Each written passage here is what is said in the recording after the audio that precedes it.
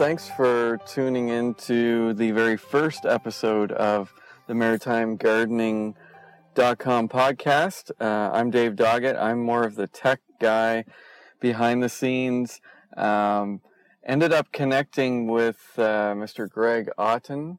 And basically, just a little quick history. MaritimeGardening.com started out with the intent of an online community, a discussion forum type environment. And while it did work to some degree, I think technology sort of caught up to it. It was very difficult to capture the attention of people from social media like Facebook and get them to interact on the discussion forums. So after meeting Greg, and we've come up to this place where we feel that this audio podcast is the way to go, and Greg is enthusiastic about this, and so we've gotten together, and we're going to give this a try. So we appreciate you tuning in and listening. And if you want to check out the show notes for this particular episode, you can just go to maritimegardening.com, or you can go to maritimegardening.com/001 for episode 1. So I'm sitting here with Greg right now, and we're just going to work through what we had in mind for the first episode and see where we build from there. So how you doing today, Greg? Great. Excellent. So after meeting you, it was very obvious that we share a similar passion for fishing and the outdoors. While I do come from a line of, actually both my grandfathers were green thumbs, grew a lot of their own food. And while I was interested in that and I enjoyed eating it at their houses growing up as a child, I never really, I don't know if I had the opportunity or took the time, or maybe that's what we're going to get into. But, how did you keep that interest? I assume that it's something that goes back to when you were a child. Yeah, I grew up, we had a house in the suburbs, and my father had a garden in the backyard. It probably was about, 20 feet by 20 feet. Maybe it was larger than that. No, maybe 25 by 25. Anyway, he grew the typical things that people would have grown. This would have been back in the 70s and 80s. Potatoes, carrots, tomatoes, Swiss chard, typical things like that. And I always remembered having that, access to that as a child. I could come home from school with I remember going out into the garden with a salt shaker and eating these fresh tomatoes and pulling carrots out of the ground and eating them, and just seeing, the thing develop over time, and it really stuck with me. And, I left home and went to university and lived in apartments and really got away from all of that. I was too busy having fun.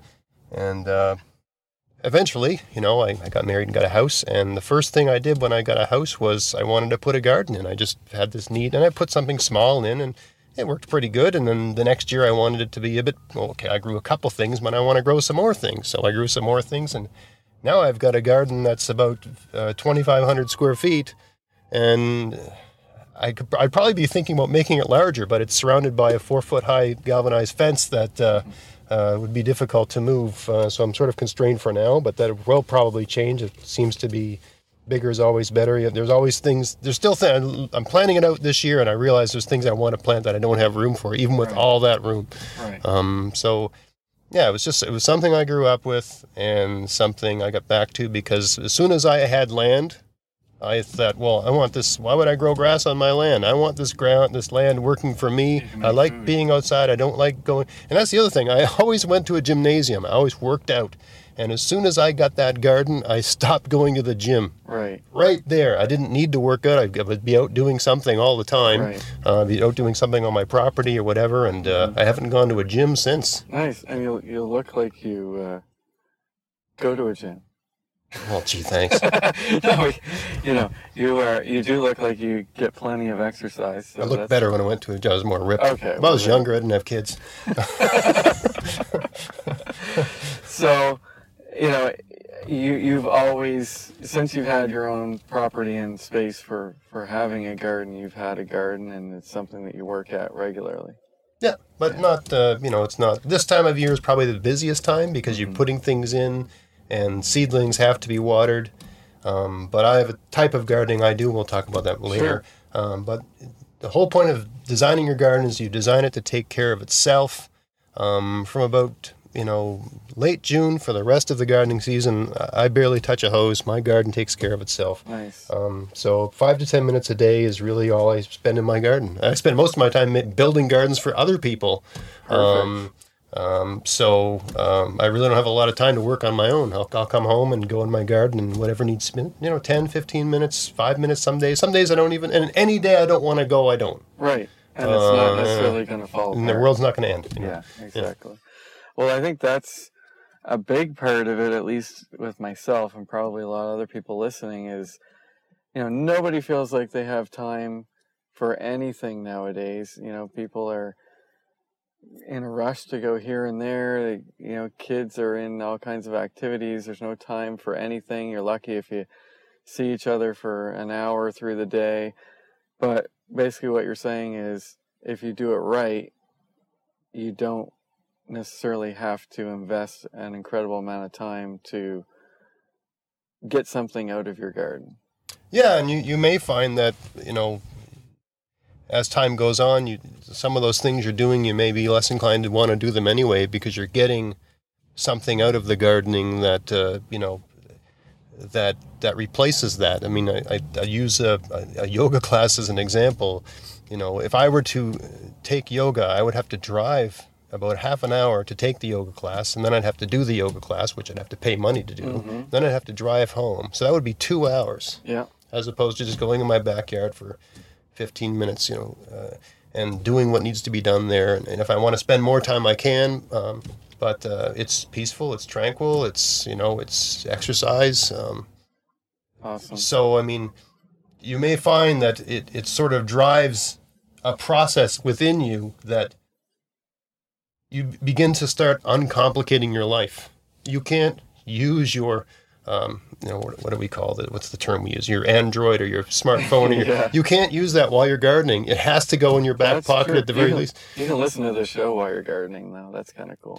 But yeah, yes. You're right. You have to be focused on what you're doing. Your hands are dirty. Yeah, you're in there. Dirty.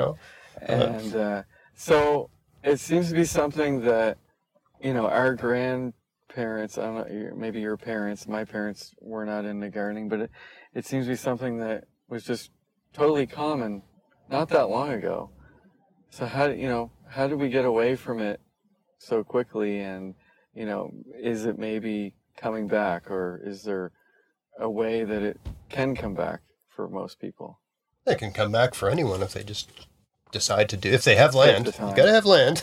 Right. You can have an apartment with a deck and you can put something in a pot, and you can do that. But and that's great. But it's probably not going to give you a lot of exercise. Right. But if you own land, you can just decide today to have a garden. But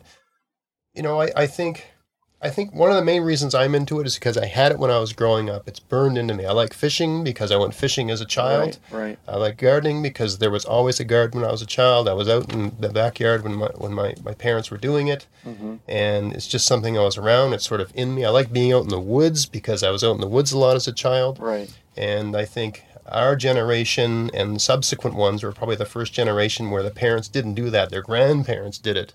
And a lot of my friends, some of their parents did it, some of their parents didn't. But then if you went just a generation 10 years, people that are 10 years younger than me, way less of them, because you got, dual income families. Right. Everybody has to work so hard. There's all this stuff we have to have. It's it's expensive.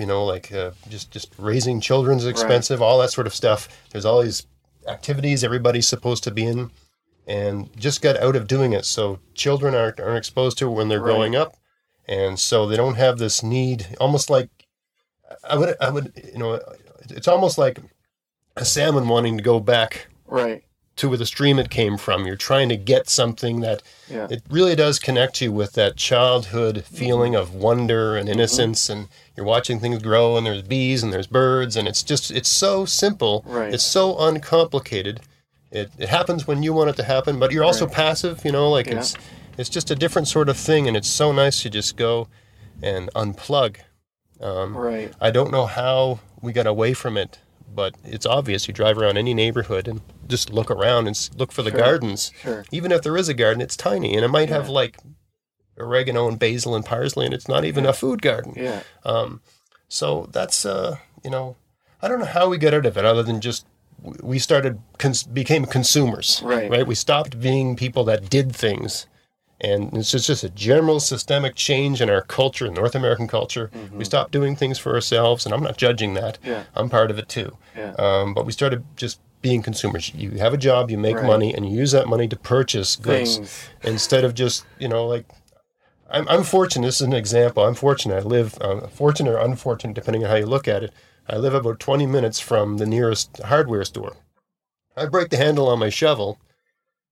It's going to take me about an hour to get another handle. Right. I got to drive there. I got to buy it. I got to drive back. I got to put it on there, or another shovel. Right. It's actually easier for me to just cut down a tree that's about the right size and make it. And if you look at both my shovels, Sure. they have like tree handles. Yeah.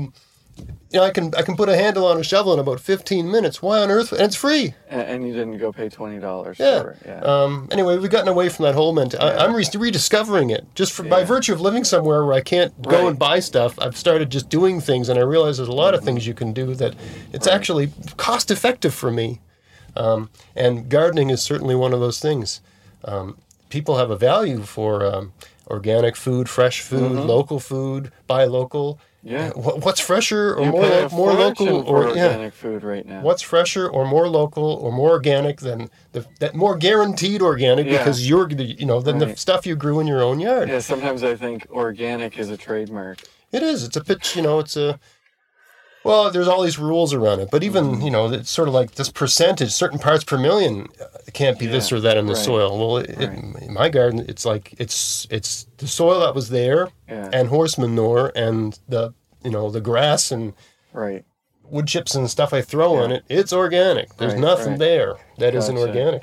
So even if you don't have land, I've noticed in the last few years, there's more and more of these community gardens popping up, like even in downtown Halifax here, and even in Bridgewater where I live, there's community gardens. So I guess you don't necessarily have to have, your own land to get involved to some degree, but obviously if you have a backyard with any space at all, why not turn into a garden? I know it's impossible to keep my grass green, so I might as well have a garden there. Well, it's the thing that all the grass does is it takes. It gives you nothing. It just takes. Like it takes gasoline, it takes oil, it takes chemicals. Yes. It takes time. Yeah, just to feed the cinch bugs that I have going on. So that's. Yeah, those community gardens are also a great resource. I went to university I'm from Nova Scotia. I went to university in Hamilton, Ontario, and the whole time I was there, I said, "Oh God, I wish I had a garden." And the year I left, I realized there was a community garden right down the road, and I could have had in Hamilton, the conditions there are like the valley but better. Yeah, and it's kind of strange. The place is, kind of seen as this big industrial center, but it's like an oasis. It's a valley. Sure. So it's a great place to grow things. Awesome. What else we got there on our little to-do list for this first episode? So one thing I want to do, for this whole series is just define the term gardening first, because it's useful for people to understand what we're talking about, frame that discussion. When I'm using the term gardening, I'm talking about food gardening. I'm not talking about flowers and things like that. I don't think there's a need for any more on that. You can listen to various radio shows and stuff like that to get advice on how to make your tulips more tulipy and your azaleas more, colorful. This is about food gardening. The side benefit, I guess, is that whatever, vegetables are the hardest thing to grow. So whatever works, if you're good at this, you're good at the other. I have flowers and things like that on my property. Kind of spills over. Their flowers are, for the most part, they're weeds that we like to look at.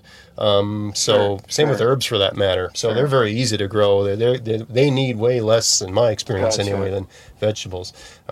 They don't need the kind of soil. Vegetables need great soil, and it all starts with the soil. So when I'm talking about gardening, let's define that. What is gardening? The way it's sort of seen right now is like as a pastime or a hobby or an exercise in frugality, a way to save money. It is all of those things, a way to get outside, something to do. But I would define it more broadly as an investment. It's an investment that, because you put something into it and you get something out, right? I mean, it is a pastime and it does serve that purpose, but collecting stamps, you don't get to like eat your stamp collection. Or if you're collecting, if you're a Civil War reenactor, you don't get to eat musket balls or whatever. You don't get to do that. Whereas with this, I mean, you put a bit of time in. There's, some money, but we'll talk about that in subsequent episodes. It doesn't have to be a lot, really. It looks that way, but it doesn't. Yeah. And of course, you need some space. You need a space to do it.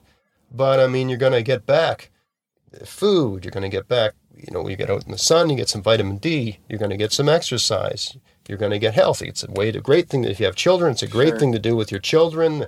It'll get ingrained in them. They love, digging for potatoes and looking at all the bugs and stuff like that. It's like a biology lesson for them. There's always stuff to learn. You're always learning. Every season I fail at something, I succeed at something, and I learn more. Right.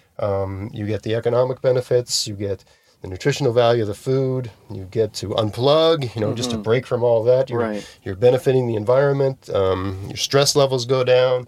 Peace. And you get, and I've actually done the numbers on this, just in terms of money, the money you save on groceries, season 1, you can get a return on investment with a garden. I mean, you're not going to get a return on investment if you plant an oregano garden, unless you eat a lot of oregano. We eat a lot of oregano in this house. But I mean, if you plant things that you like to eat, and that's what you should plant. Don't plant like things that plant the things you like to eat. That will grow here in Nova Scotia. Then you'll get something as simple as, a pack of kale. And to buy one meal's worth of kale at the grocery store, it's like $3-4. Yeah. And a pack of kale seeds costs $1.99. And you could plant with that, and I just did this the other day, you can plant, a 4x12 garden bed with that one thing of seeds. Really? And on top of that, you have to thin them out. That's more seeds than you can use there. You sort of kill the weak ones and keep the strong ones. So you get kale from end of May till probably November, depending on the kind of fall you have. Here in Halifax, the winter doesn't really come till late. Right. So you've got kale sometimes even till Christmas. It depends on the actual microclimate that exists on your property. So that's an investment. I can't define it any other way. There's inputs, and I can't think of one investment that turns around that well. I've got GICs and mutual funds, and I tried the stock market once. That was a disaster. Everybody's out to take from you, not. It's the best kind of investment. You park the money, and then you have all this anxiety about what's going to turn around. Well, you put an apple tree in the ground, you spend $40 on it, and you've got apples for the rest of your life. That's true. That's true. Or any perennial like that. Sure. My asparagus and my rhubarb and my I spent $10 on strawberries 3 years ago, and I don't have to buy strawberries. I've got a variety that produces right up until the fall. So I've got strawberries all summer long, a bowl a week, and tons of them. So I mean, that's $10, and I've probably got about $300 worth of strawberries out of that a year. Awesome. So you're eating way more strawberries than you normally eat. Yeah. So it's an investment with all these benefits. The benefits of exercise, the benefits of a hobby, the benefits of a pastime, but also the benefits of an actual economic activity. So it appeals to me on all those levels. It's got to give back. Sure. Makes total sense. I mean, I've never gotten back from I love fishing. I've never gotten back the money. I've never caught $5,000 worth of trout. Never. And if you did, I'd feel kind of bad. It's a lot of trout, man. Exactly. No, that's fascinating. I mean, and so just real quick, this show is designed to kind of encompass the entire Maritimes. I know there's different zones for gardening, so things that, the way the gardening season here is on the Atlantic coast of Nova Scotia, fairly similar to New Brunswick. Yeah. So hopefully this will, everything that we'll be talking about on this series will apply, all over the Maritimes. We're basically Zone 5, but from year to year, there's 5A, 5B, and there's 4, and there's 6, and there's some years where the province behaves like a zone 6, and there's some years where it's more like a zone 5. Last year it was like a zone terrible. I never seen anything like last year. Yeah. And the reason how we connected, I was looking for some sort of online resource to discuss gardening here, because locally. Locally, because I watch a lot of things on YouTube, and it's like they're doing something. I'm, that's great. Then I realize they're gardening in Georgia. Well, I can't do that. That's not going to work for me. Exactly. So there was a need for talking about how do we grow, this vegetable, or that. When should it go in? Am I putting it in too early? Am I putting it in too late? There's so many different things. That some things can go in way earlier than you think. Right. And some things should probably go in a little bit later than you think. So, nice. Well, I'm looking forward to learning, learning lots from what you know, and I'm sure everybody else will be too. So, the other thing I want to accomplish with this show is to, introduce people to a way of gardening that is, I would say, easier than what you probably have in your mind as a way of gardening. Right. The way I grew up, watching my father in the garden is, every fall he'd rent a rototiller from the hardware store and rototill the soil. He'd put, he'd get his soil tested at the agricultural college, and he'd put this fertilizer on. And then once everything was growing, and he'd lime it. And then once things were growing, he'd put this white powder on everything, and all this sort of stuff. And there was constant weeds everywhere. Right. Just really complicated, backbreaking, difficult thing to do. And especially, I would say, our society is probably the most sedentary it's ever been in the history of ever. Well, yeah, someone like me, especially, I remember watching my grandfather do this. It's really hard. I never once said, "Yeah, I'd like to do that." It's like you did all that, and you got some carrots. Forget it. I'll just go buy them. Exactly. And you can buy that stuff pretty cheap at the grocery. Although I would say, when you grow your own, and I'm sure there's some placebo effect, but it does taste. Because the varieties you're growing are going to. They've been selected for flavor, not for shelf life and appearance. They're selected for taste. So you grow your own stuff, it's going to taste better. So, that's what I seem to recall, and that's the way I gardened for years when I go back into it. And then one day I just, usually around March, I start getting the itch for the next season, and I start looking for things to watch. I'll go on YouTube or whatever. And I just watched this video where the guy was talking about this approach to gardening called permaculture. And we're going to have a whole episode on this. The basic concept is the guy says, look at the forest. Who's watering that? Who's fertilizing that? Who's weeding? No one is. And everything's growing great. Things still grow. Look at the ditch on the side of the road. Look at everything, life's growing out of it, All you have to do is look at that and think about it for a little while and start copying that design in your garden. And, the garden will take care of itself. I'll give a perfect example. In my driveway, I have wood stacked in my driveway, and I got one side of the driveway that is against the side of the house that faces south. And it's all gravel. And I've always got weeds there. Year after year after year, there's weeds on the gravel, and I'm always trying to get rid of the weeds. And then one day, I've been doing permaculture for a while. I just said, wait a second. I'm not thinking right. Nature's trying to tell me it wants things, no matter how many times I kill what's growing there, it's growing in gravel. That's a great place for things to grow. I'm going to put a garden there. And all I did, I'm telling you, all I did was, but I don't want to deal with it. I don't want to have to weed it. Right. So I put herbs there. It's a little garden that's probably about 2.5 feet by 10 feet long. And I put perennial herbs there, like oregano and parsley, close to the kitchen, right? It's perfectly positioned, right? And I put those herbs there. I put some newspaper down to smother out all the weeds. So I put newspaper all around, and I put a little border around it, and I put 3 inches of sand, like the kind of sand you use for a septic field. You can get it $30 for a yard. I put sand down, so it's a desert. Nothing grows there. The only thing that grows there is the things that I put in, right? Yeah. It's weedless. I haven't touched it yet this year. It's just this sandy desert, and there's parsley, sage, oregano. It's all growing right now. It's growing beautifully. You'll have to take a picture. Yeah. We'll post that up. That's permaculture. That's, it's an example. There's so many different ways to go about it. It's not one thing. And if you watch, if you start watching video on it on YouTube, it seems very complicated. The guys that talk about it tend to use a lot of big words. Right. And it's just like, just look at nature, think a little while, copy. Yeah. There's one thing human beings are good at. We're copying. That's See right. a spider's web, you say, hey, I can kill a lot of fish using that That's same, right. we copy things. Yeah. See a lightning that makes a fire, that looks like That useful looks good. stuff, We're good at copying. So, I mean, look at the thing that does growing the best, nature. It does it all on its own. It's untended.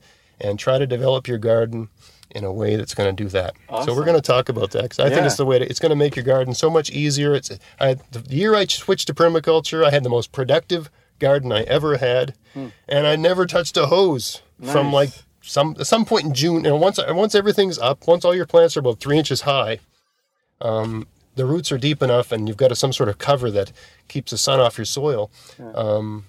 It just takes care of it. So you just go out and it's a grocery store. It's a produce. That sounds like my kind of garden. You just right go there. out and take stuff, Yeah. Yeah. No, that's wicked. Definitely, Have a beer while you do it. Coffee or whatever. Definitely.